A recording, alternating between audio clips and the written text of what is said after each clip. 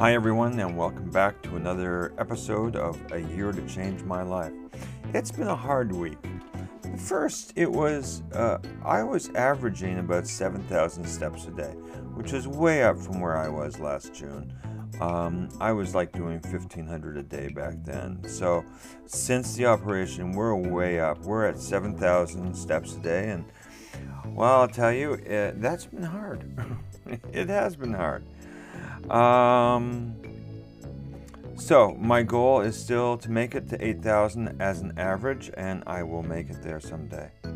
Second, it was my mom's birthday last week, and it was a bit of a festival. She turned 88, so it was like 3 days, 3 cakes, and well, let me just say, I'm really not sure how well this weigh-in's gonna go. So, let's see if the steps balanced out the calories, because the calories last week were significant.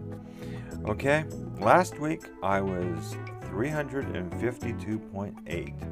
Drum roll, please. Okay, 350.8.